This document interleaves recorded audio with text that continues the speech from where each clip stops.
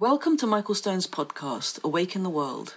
This podcast is part of an online community library we're developing, one that contains podcasts, videos, transcripts, and booklets based on Michael's talks.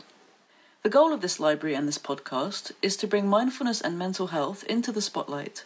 Through this work, we're creating new ways to wake up through socially engaged, conscious, spiritual practice. We're creating a culture of compassion and collaboration. We've left our physical monasteries, and we're bringing them online. Before we get to today's podcast, I want to take a moment to ask you to consider becoming a patron of this podcast through Patreon. Pledging is easy and can be as little as $1 per month. Just go to patreon.com/Michael Stone and click on the big orange button on the top right of the page. Thank you for listening.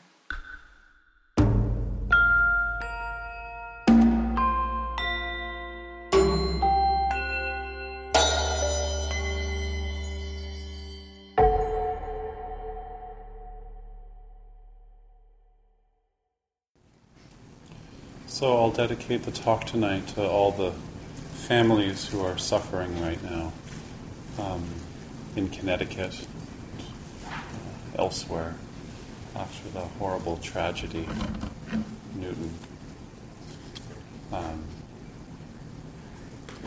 Guns are horrifying.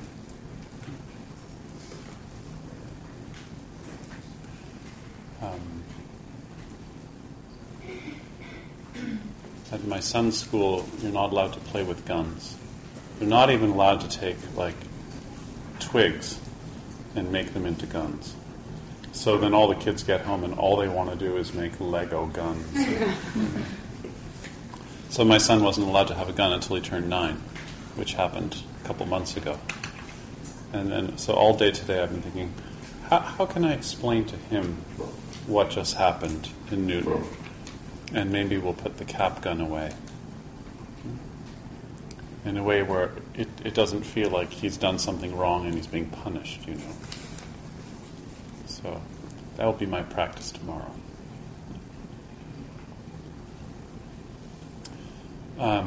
Also, it's our last day here in this space. And we moved into this space, I don't know does anybody know? I'm really bad with these dates. It's more than a year ago.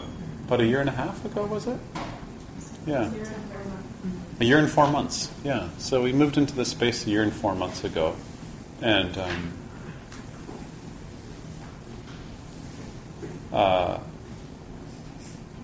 I imagined that this was going to become kind of a home with more programs and parking and a garden and lots of plants in the window, painted really nice colors, good lights. And it just didn't turn out that way.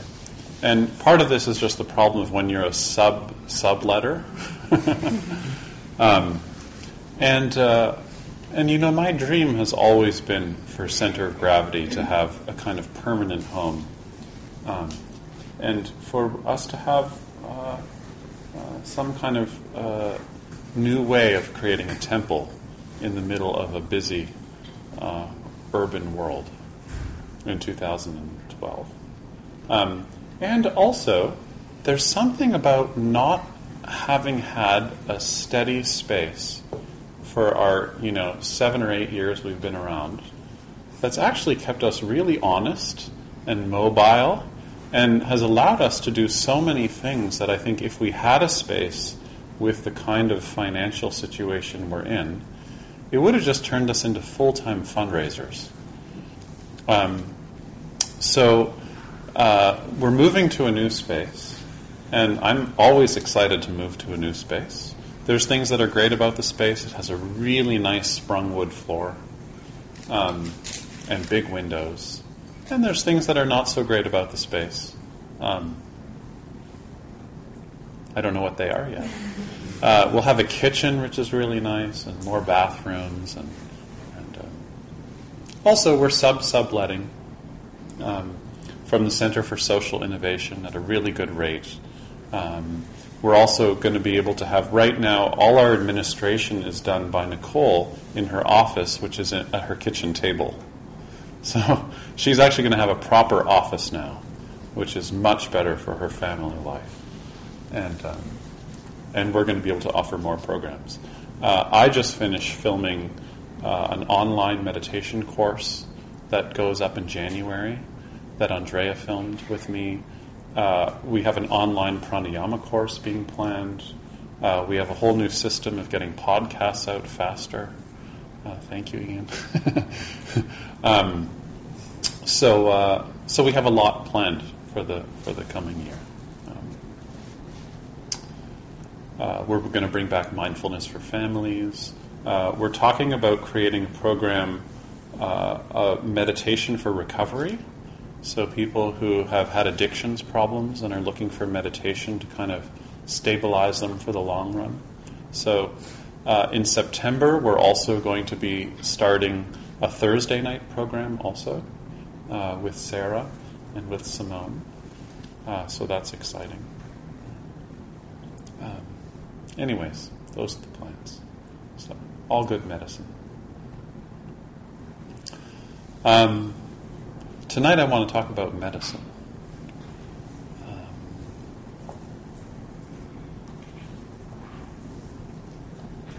In the Avatamsaka Sutra, which is a little more psychedelic than the Lotus Sutra, which is a really important Mahayana text. Towards the end, I think it's the second or third last chapter, there's a student named Sudana. And Sudana goes to the Bodhisattva Manjushri, who is the Bodhisattva of compassion, and says to him that I really want to resolve dukkha. I really want to resolve suffering. And so Manjushri says, well, you should go talk to these certain people, and gives him a list of 57 people that he should go talk to. So Sudana goes out to find out, how do you resolve pain? And he goes and sees a merchant, learns from a merchant, the captain of a ship, a beggar, a doctor, lay women, lay men. He goes to see a prostitute. And scholars debate, how much time did he spend with the prostitute? This is true. Scholars really, actually, are trying to figure that out. So he's supposed to see these 57 people to figure out, how do you get free? Is anybody trying to figure this out in December? How do I find freedom? And anyways, he can't figure it out. So he goes back to Manjushri and he says, I'm still suffering. How do I resolve this suffering? I want out. So it's an interesting question because it's not just that he's suffering, but he's suffering about his suffering because he wants out. And Manjushri says, show me something that isn't medicine. Show me something that isn't medicine. So Sudana leaves, and in these stories, you never know how long they go for. Like, did he go for an hour? Did he go for 3 years? Did he go for a month? To find out what isn't medicine. And he comes back and he says, I've looked everywhere. I've gone back to all the people that I talked to. A beggar, a prostitute, a doctor, a merchant, and I can't find anything that's not medicine. And Manjushri then says, okay, show me something that is medicine. And he looks down and he sees a blade of grass, and he picks up the blade of grass. And Manjushri says, that blade of grass can kill somebody, or it can bring them to life. So, this is a very famous koan in the Zen tradition, which actually comes from this story in the Avatamsaka Sutra. In the koan, it goes something like, medicine and disease cure each other. Everything is medicine. So what's the self? It's a little trickier. But this is a really interesting question. The first part of the story that I love is that Manjushri makes him see so many people. He gets sent to 57 people. And 57 people is like a really good internship. Right? You go to see 57 different gifts. People who are in their lives in 57 different ways. And then he's asked this question, what's not medicine? I think we have to be reminded of this a lot, because so much of the time we're feeling a great challenge in our life, and we can't see it as medicine. The word dukkha is always translated as suffering, and it's not a great translation, suffering. So over the years, I'm always trying to figure out new translations. For a while, it was being unsatisfied, the inability to be content, or to borrow from David Loy, who translates it as lack, or a sense of inadequacy. A translator I like very much, in something I was just paying attention to, said in passing, this is Kaz Tanahashi, maybe a better way of translating dukkha in the West into English is as challenge. Aging is a challenge. Being separated from what you love is a challenge. Getting what you don't want is a challenge. For some people, getting what you do want is a challenge. You don't know how to receive it. So everything we encounter can be medicine. That's what our life is. Our life is medicine. Wouldn't that be nice if you could go through the whole day just seeing your life through the prism of medicine? Everything that's going on is just medicine. It's easy to think about. Oh yeah, I could do that. Everything's medicine. But actually, how do you really look closely at the place where there's a challenge, and to see that challenge as medicine? You see, I think a lot of the time what happens is when we're wounded and we don't know how to work with our wounds, we don't like other people who have the same wounds. So you see somebody who's wounded in the same way you're wounded, and then you don't like them. Has anybody ever done this before? No?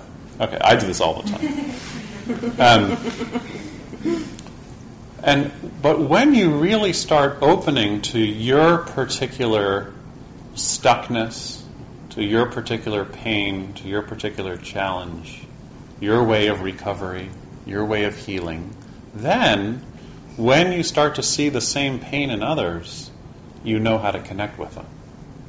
You really know how to connect with them. I think that's what we're doing a lot of the time in community, in silence, in stillness, is we're just connecting to this wider version of ourselves, to start to see how everything can be included as medicine. I actually say this every week in a different way, but I think I need to hear it every week in a different way.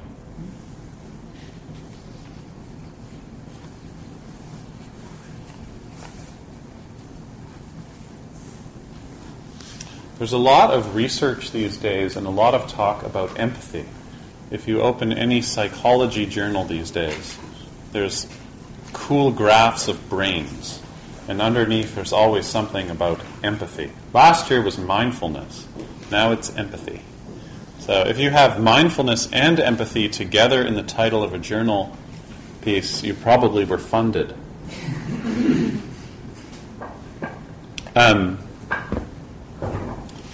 But I think that there is a mistake sometimes where we just connect empathy with compassion. And, you know, there are some kinds of empathy that are not necessarily compassionate. So empathy is when you just totally resonate with another person's experience. You just feel someone else's experience. So in neuropsychology, the definition of empathy is the capacity to mirror someone else's pain. Does everybody know that experience? But compassion is the desire to relieve somebody else of their challenge, of their stress, of their suffering, to try and make things better. From the perspective of the Bodhisattva, our practice of compassion is a practice of seeing everything as medicine, of seeing everything as an interdependent web, and then so we're motivated to help others, not because they're in pain, and not because we're in pain, but just because there's pain. So what would that mean? To be able to be in the world, to serve the places where there's pain, just because there's pain in the net. As opposed to, oh, I'm helping them because I'm related to them. They're in my club. And one of the ways we open is by just sitting. By just sitting and opening to the way things are. And if you can stay in this non-dual state of being one with what's going on, compassion arises. The wish to work with the places where there's pain. And I think as our practice matures, we're working with pain not because it's inside us, and not because it's in somebody we know, but just because there's pain in the net. And that net is us. That's the perspective of the Bodhisattva. It's not personal. There's pain, we roll up our sleeves, we go to work.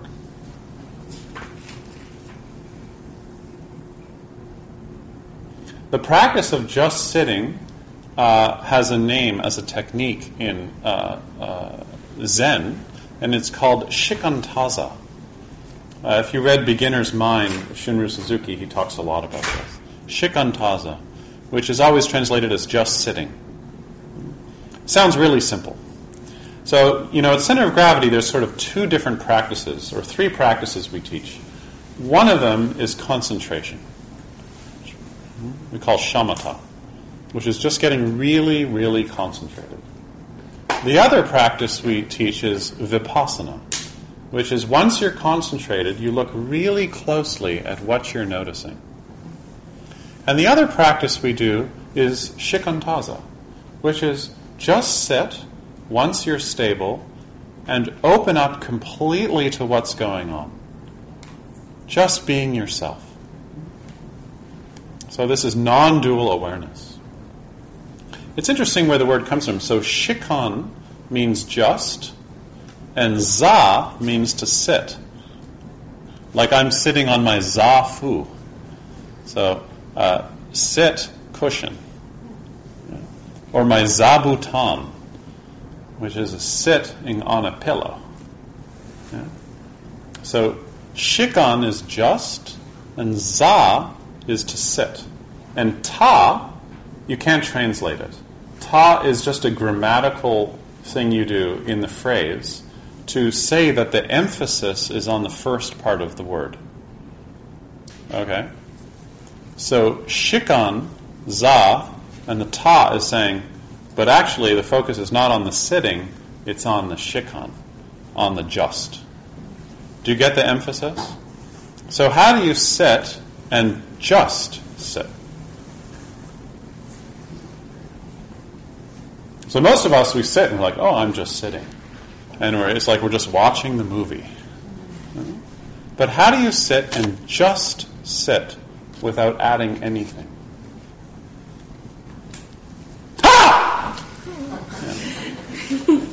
So that's just sitting.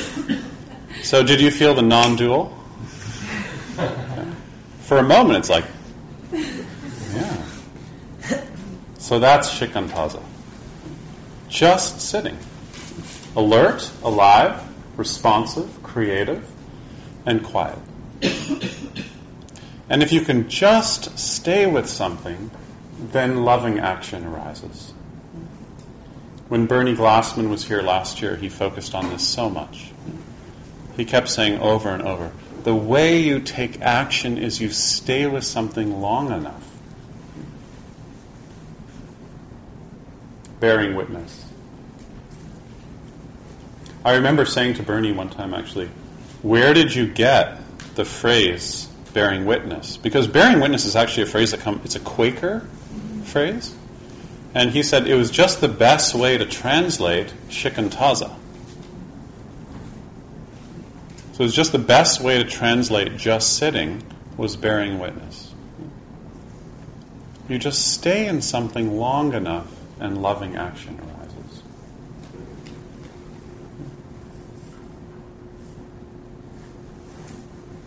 So this is what we're doing in our practice. Not empathy, not trying to help people, or trying to help ourselves, but actually just opening so the whole thing is medicine, which actually means you have to let go of everything to be right here. And the interesting thing about Manjushri in this story is Manjushri is saying, show me something that's not medicine. Don't just tell me something, but show it to me. Letting everything go. There's a great Korean story about this. Did I ever tell the story the past few weeks about Rockhead? No? Oh, I've been thinking about it a lot lately. It's a really good story. So there's this guy named Rockhead.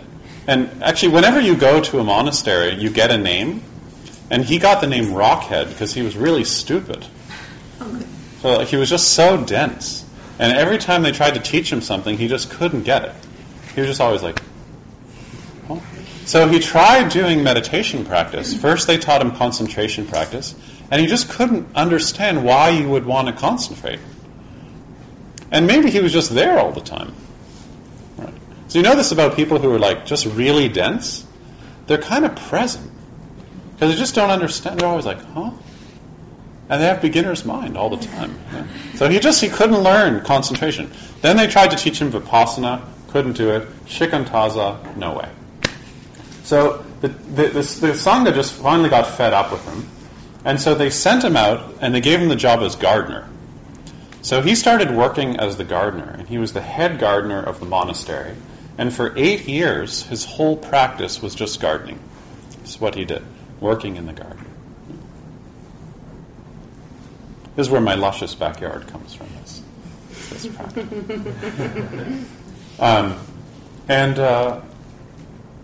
One day the teacher comes out into the garden, seeing what a great job he's doing. And then curious says to Rockhead, you can picture this, huh? Yeah. Says, Rockhead, one of the ways that I teach is through interviews. And you never come and have an interview. I think it's time. 8 years in the garden, come ask me a question. And that'll get us started. And so Rockhead kind of froze up. What question would I ask? So he spent another year in the garden trying to figure out what question he could ask to get a teaching. But he couldn't think of a question. Then finally one day it occurred to him, he was noticing in the ritual happening in the monastery that everybody's bowing to the Buddha. So he went to the teacher and he said, "What's Buddha?" It's a good question. Have you ever wanted to ask that question? I mean, what is sitting here? What is this? What's Buddha? So the teacher responds in Korean and says, "Mind is Buddha." But I don't speak Korean.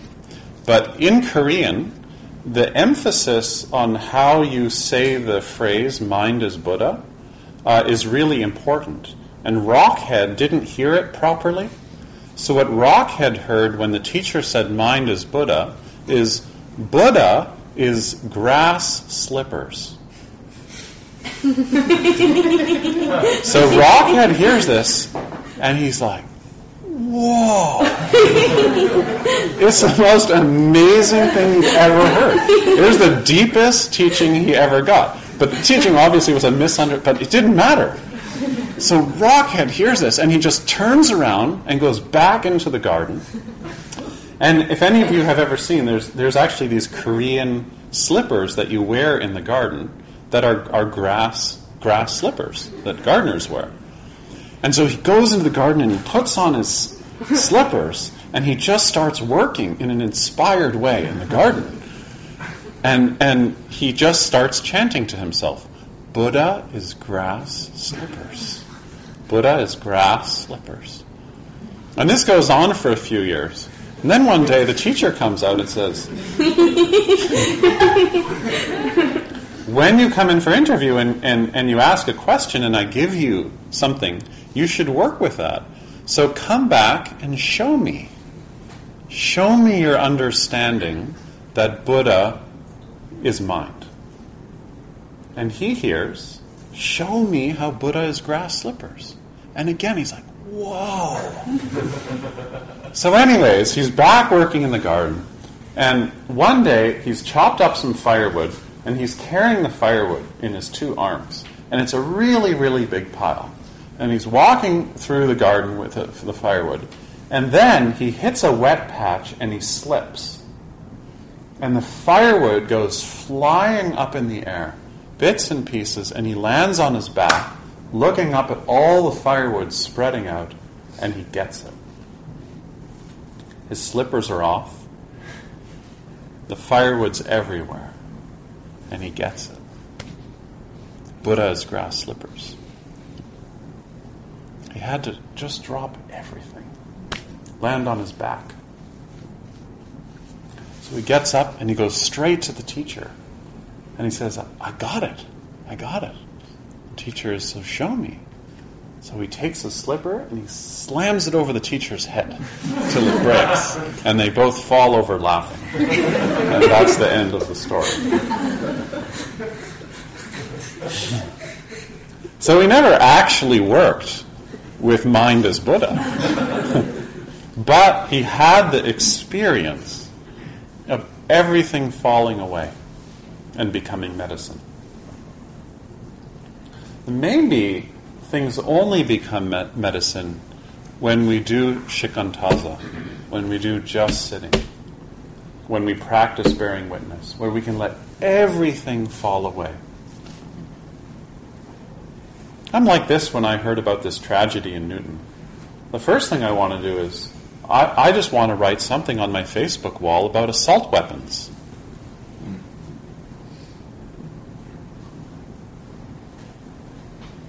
And that's important. I think we all have to look at those structural issues. And at the same time, to let into our hearts, when there's a tragedy so outstanding, so astonishing, so painful, that you don't know how to respond. There isn't a response yet. I remember this when the tsunami hit Japan. I remember have this feeling like, how do you respond to that? How do you respond? So I encourage all of us to use this mantra for our time in December, where you're going to meet family, some of you, and you're going to need to respond in a way that you didn't last year. Or are you going to sit down at the dinner table and be 6 years old again? Eating too much, talking too much, or being frozen and being the odd person in the corner. That's what happens to me anyways. How can you show up at the table and be with your family and allow everything to fall away?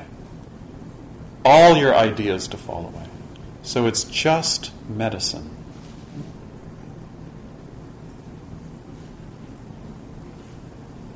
And be at home and don't cause harm.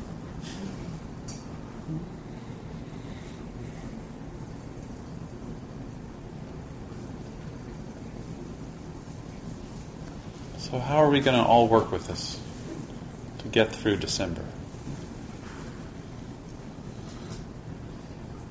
I also encourage one way of practicing in December is not going in debt. So some of you were telling me about shopping a couple weeks ago and how you're starting to accumulate a lot on your credit cards. That's not generosity. So the last thing I want to say about medicine practice tonight is just about giving. So in the Buddhist tradition, there's 3 guidelines for giving. The first way that you're told to give is if you have material wealth, to give it away. Give it away so you don't have regrets. That's an important piece. So it's not idealistic, like, I'm just going to give everything away. But if you have some material comfort, give some of it to somebody. There's so many ways to do that.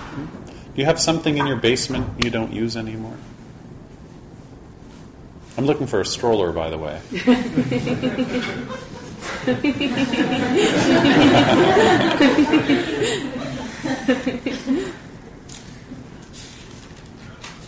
Have you been a little tight around money this year? Kind of scared?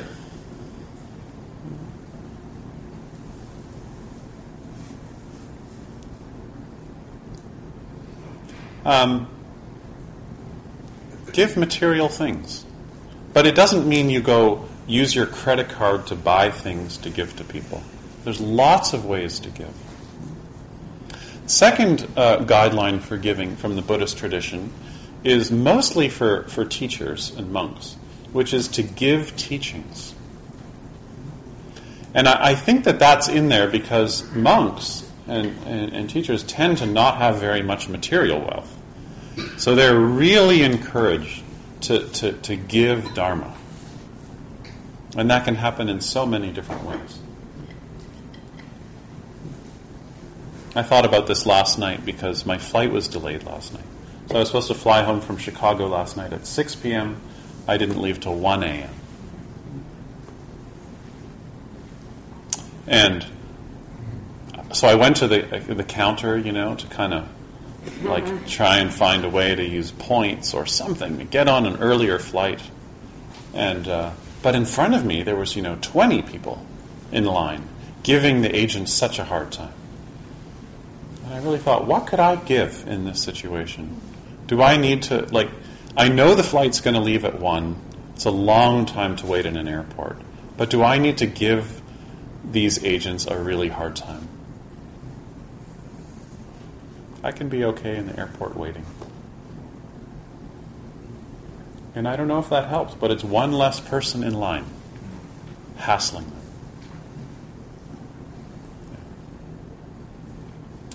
And the last way you can give is unconditional love.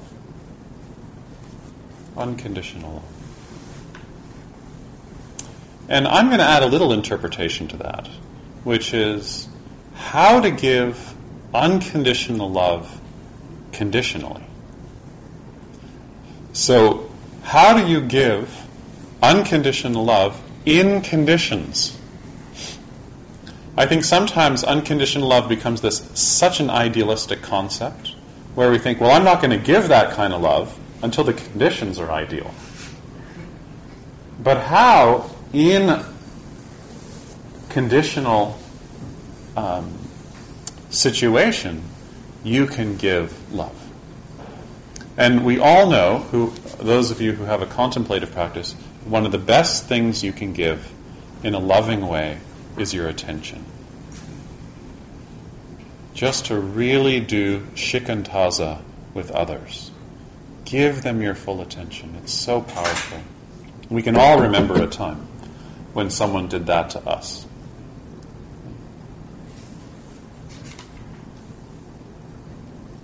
This is the Buddha's earliest memory, is he gets taken as a little kid to an agricultural fair, and he sees at the agricultural fair all these animals that are being shown.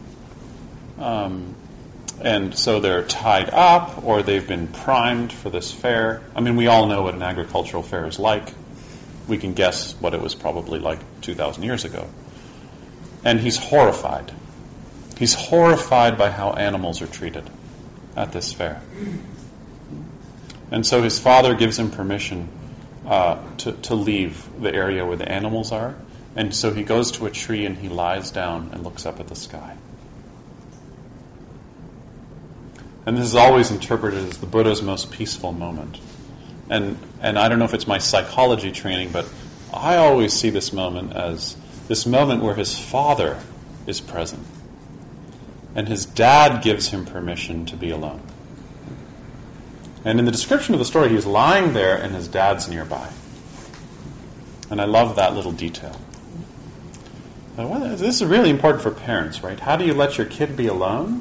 And knowing you're just here to support them, you're not on top of them. And this is the Buddha's most peaceful memory that he says as an adult at this fair. So how can we give our attention in a way that turns the moment into medicine? So, that's all I have to say for now. What do you hear? These stories. Manjushri, Rockhead.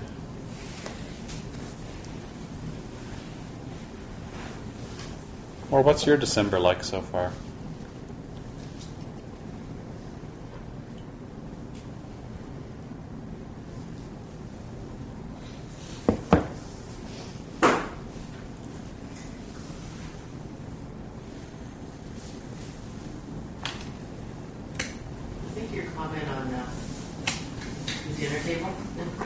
Yeah. Resonates really strongly with me. Just listening, because I have a really loud family, and everybody talks at everybody, and it's like when you listen, they actually get thrown off. Yeah. So just listening is a really beautiful quality to bring to slightly manic, really joyful. Like everybody wants to be together, but it's very loud and chatty, and everybody wants to say something. So I think listening is a beautiful thing to do. Yeah. My mom is a pretty typical. She's like the caricature of a Jewish mom, and so whenever she sees me, she like fires questions at me, and so sometimes I don't even get a chance to answer the question, and another question comes. So sometimes when I go out for a meal with her or go visit her, I always kind of have to like put some armor on before I go in. And not long ago, we went out for dinner, and so I'm walking to the restaurant, like getting ready. Okay, how am I going to answer? What are you doing? How's Karina? You know, all these questions. And she sits down, and I'm not really looking at her, because I'm like looking at the menu, and because I'm aware that like as soon as I look up, I'm going to get all the questions. So then I look up, and she doesn't ask me any questions. So I ask her, "How are you?" And then it turns out she hasn't been sleeping so well. She's really tired. She's moving. She's stressed out. So we had a really nice dinner together. And then at the end of the dinner, she says, "It was really nice that you asked me how I was. You don't usually ask me how I am." And I wanted to, be defensive and say, "Well, that's because you're asking, I don't even get a chance to talk, But actually, in that moment, something different happened. And I think sometimes we go into family like not seeing anybody. We just make them all these characters that we're complaining about all the time. So how do we give our attention in a way where maybe something new can arise? And maybe it won't, but at least our vision changes. we can recast the situation just with our attitude. I think. Yeah, like I was just thinking there, I could bring that to something that's going to happen in a week or so. I can bring that to it, that awareness. Yeah. And it's quite relaxing. Yeah. Yeah. Yeah, check it out. Yeah. It's the one thing I have a challenging time bringing my practice into. It's just that when the entire family's together, it's homework. Yeah.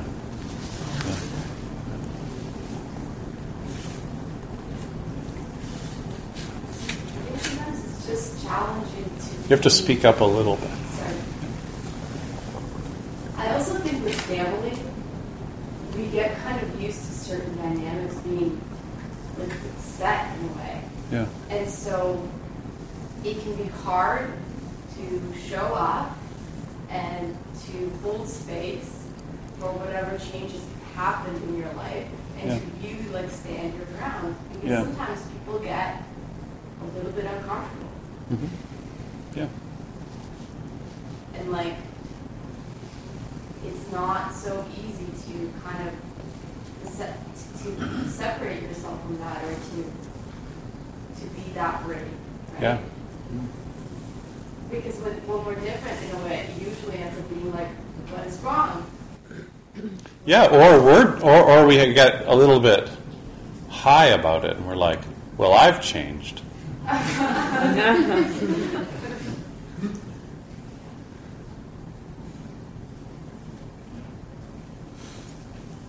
So the story started by saying that the person wanted to end dukkha for himself and went on this research. The lesson was everything is medicine.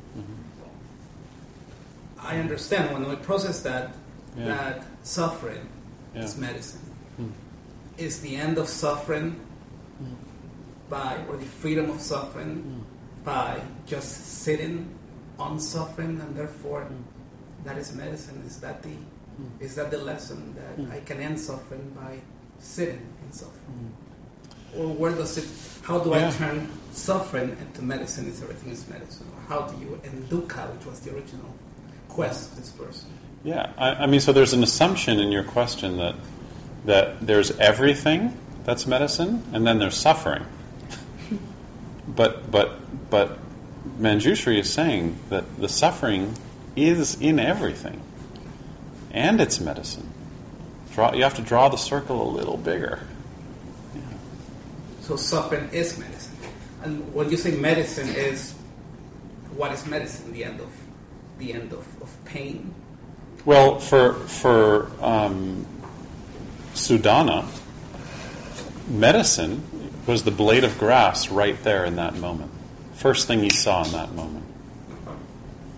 So if you go a little deeper with that teaching, the teacher is saying to him, what's medicine? Show me.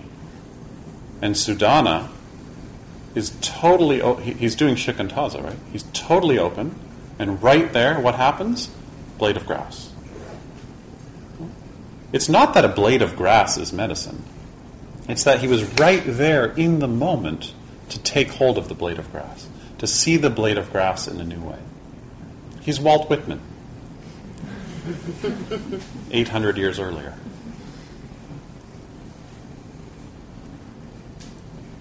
Yeah. So just sitting is medicine. No, that's an idea. What's medicine? So go past your idea that just sitting is medicine. So if I said, oh yeah, just sitting is medicine, and you'd say, oh, just sitting is medicine. But that's not what happened in that interaction. In that interaction, everything fell away. And in that moment, there was a blade of grass. Right? And then, so in this moment, what is there? How do we do that when we're suffering? When we're suffering, we wouldn't notice the blade of grass. When we're suffering, we're usually just running away, shopping.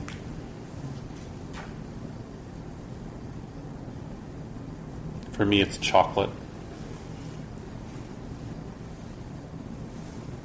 I'm trying not to eat chocolate this week. I'm suffering like crazy.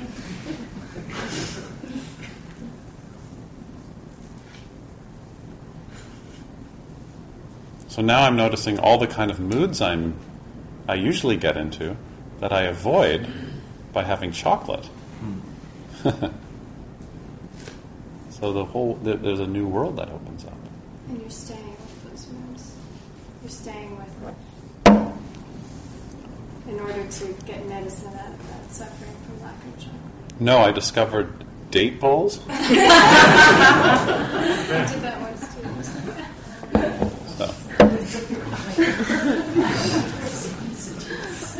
I'm joining the recovery group. Yeah. So is that like an avoidance? Date balls? Is that an avoidance from the mood? Next question. Sorry. Yeah. One of the things that stuck with me while you were talking was this idea of that we don't like people who have the same problems as us. Mm-hmm. And I feel like this time of year and family and all that kind of stuff sort of brings that a little bit in for me, where I feel with family it's like I have the same problems as you guys do, and also it annoys me that you have them, and also I see that I do the exact same thing. Yeah. And it brings up this like, it's compassion all the way down. It's like, oh, try to have, okay, so I should have some compassion, or I'd like to have compassion for myself for those very things that I find annoying in others, and also for them having those very things that are like, and maybe in the end it ends in a like, that's funny. We all do dumb stuff, but then maybe sometimes it doesn't, where it actually just feels like how do you move forward here? I can't necessarily, just because I understand that I might do the same thing as somebody else doesn't mean that I then go, oh well, because I do it means it's okay for you to do it, and I'm gonna just be okay with myself. So it's a similar question, which is, and it's a really hard one. There's not an answer for that. Yeah. But what Manjushri is saying is, in the moment, how do you enter the interaction? So with enough attentiveness that something new is possible. So who knows what that, there's not like, because otherwise you're going to go into your relationships with this like strategy of like, it's like when people learn nonviolent communication. Has anybody ever done this before? It's like this amazing technique, but when you first learn it, it's horrible talking to people because they like use a special way of talking to talk to you. And well, not that many people have done it, but if you ever, you know what I'm talking about. Where was I going with that? Oh yeah. So just in the moment, how can you stay in the moment in a way that a new possibility springs up? Not rehearsed, not a strategy. I don't know. I mean, the first thought that comes to mind is, one thing we all have in common is aging. Why not bring that up to somebody that you always talk to about one particular thing? Tell them, I'm getting a little arthritis in my wrist, How's your body? See what happens. Maybe that's a bad one.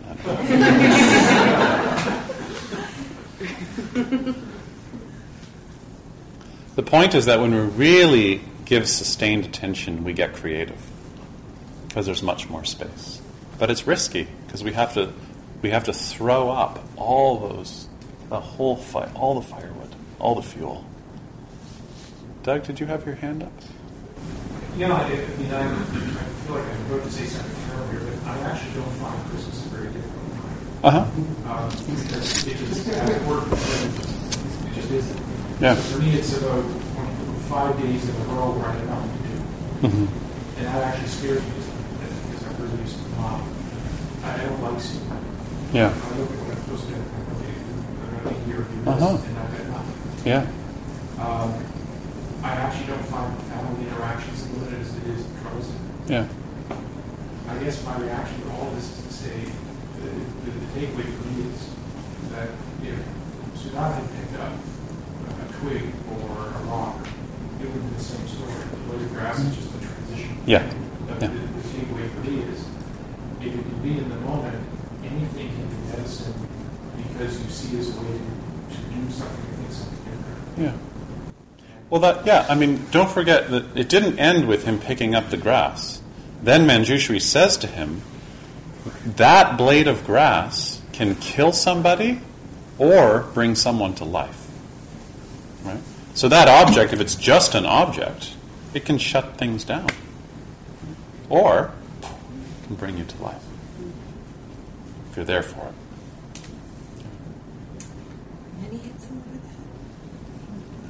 Yes. Yeah, I was actually stuck on something you said before. Okay.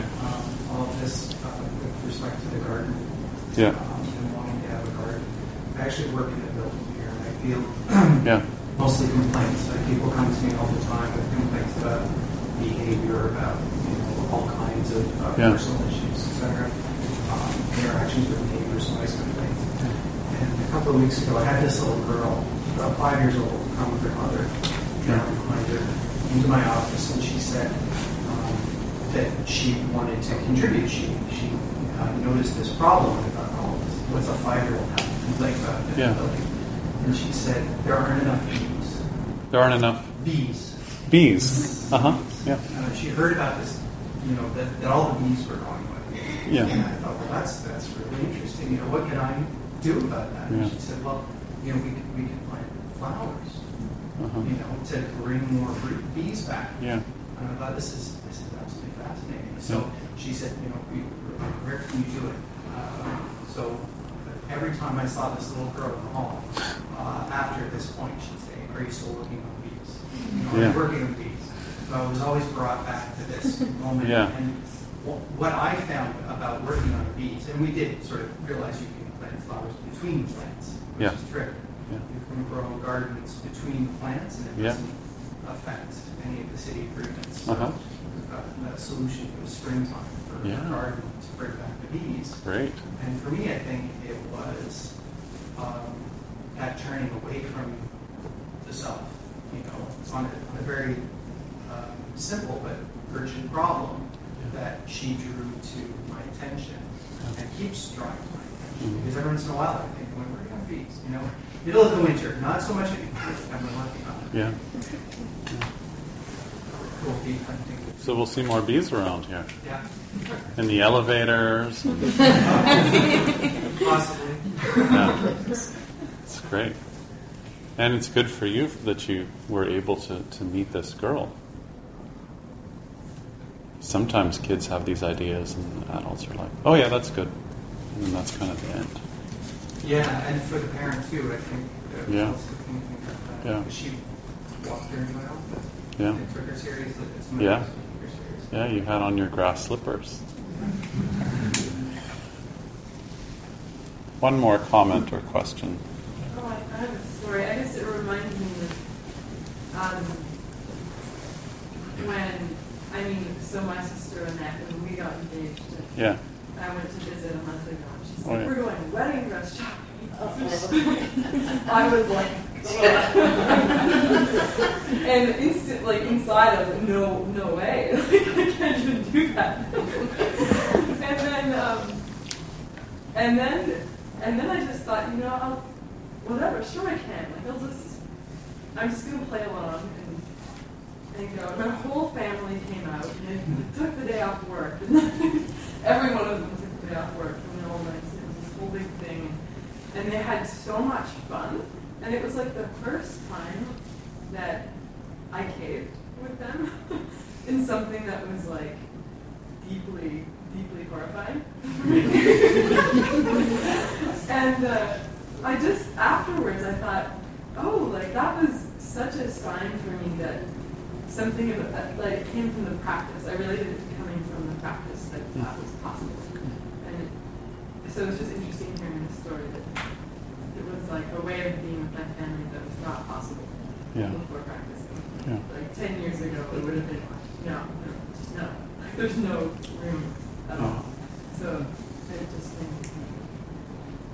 me, I was surprised that I could be that flexible. Yeah. Okay, well, while we're revealing personal things, so then Karina sends me a picture I was traveling somewhere. And Karina sends me a picture of her in a wedding dress. And so I thought, oh yeah, she's out with her sisters and this is a joke. But then she sent the picture to my mum. And my mum interpreted it like, oh, the wedding's happening. And so I said to my mum, no, it's just a joke. Because Karina's just trying them on just for fun. And my mum's like, you're reading Karina all wrong. You don't understand women. So anyways, I let her have that point. So we'll finish chanting, but before I do, for those of you who I won't see on the New Year's retreat, it's been really great to be in this space with you. And lots of you, your first experience of Center of Gravity was just in this space. So maybe this has really felt like home, like a home. And also, our membership drive just ended, and it's been really, really wonderful that so many of you became monthly members of Center of Gravity. It's allowed us to have more administrative support. It's allowed us to get Nicole out of her kitchen and to actually have proper office space, and allowing us to run some new programs. And it's really, really wonderful. So, yes? For the new space, do you want to mention something about the doors and being on time? Oh, in the new space, there are doors, and you have to be on time. Yeah. We're gonna lock the door at the time that our practice starts. Okay, so it's really important you come a little bit early. Once we're sitting, the door's locked. You can't get in. And for yoga, that won't be true. For yoga, that won't be true. Okay, so let's stand up.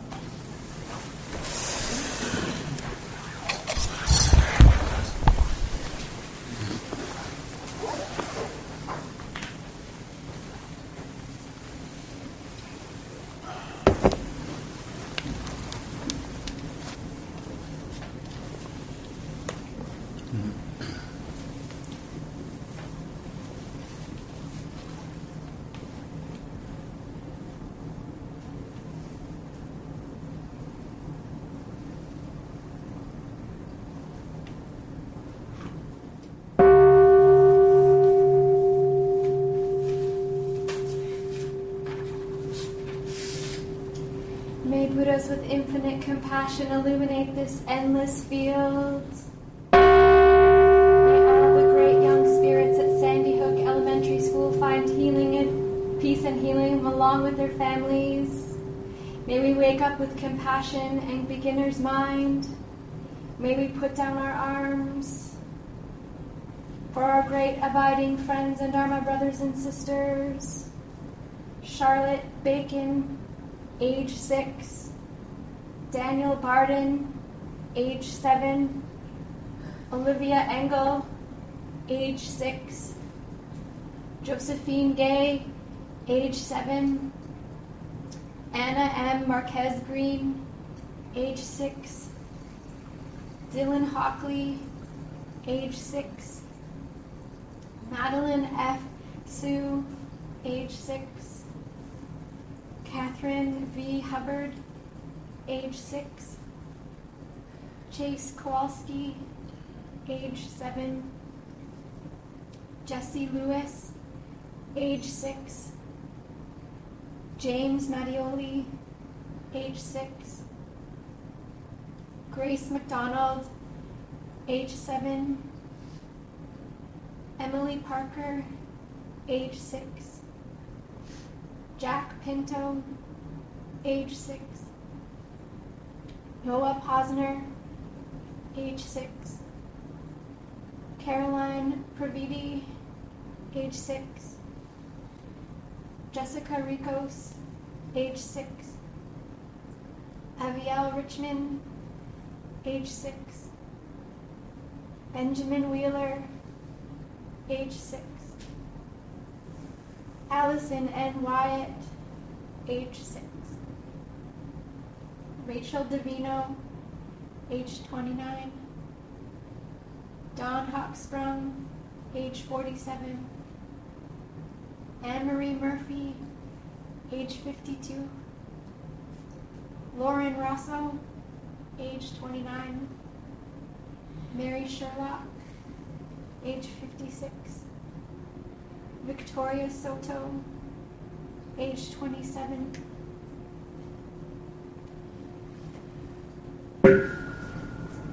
Who are passing from this world.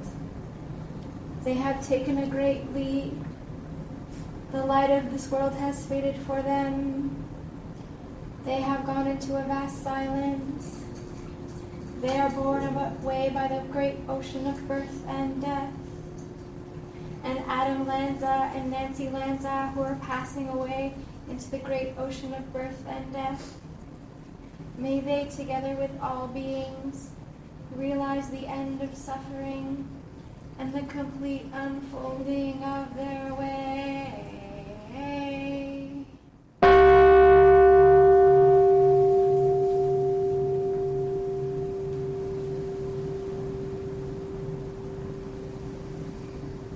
Life and death are of supreme importance. Life and death are of supreme importance. Time passes swiftly and opportunity is lost. Time passes swiftly and opportunity is lost. Let us awaken. Let us awaken. Awaken. Awaken. Do not squander your life. Do not squander your life. May all beings be happy. May all beings be happy. May all beings be healthy. May all beings be healthy. May all beings be safe and free from danger. May all beings be safe and free from danger. May all beings be free from their ancient and twisted karma. May all beings be free from their ancient and twisted karma. May all beings be free from every form of suffering. May all beings be free from every form of suffering.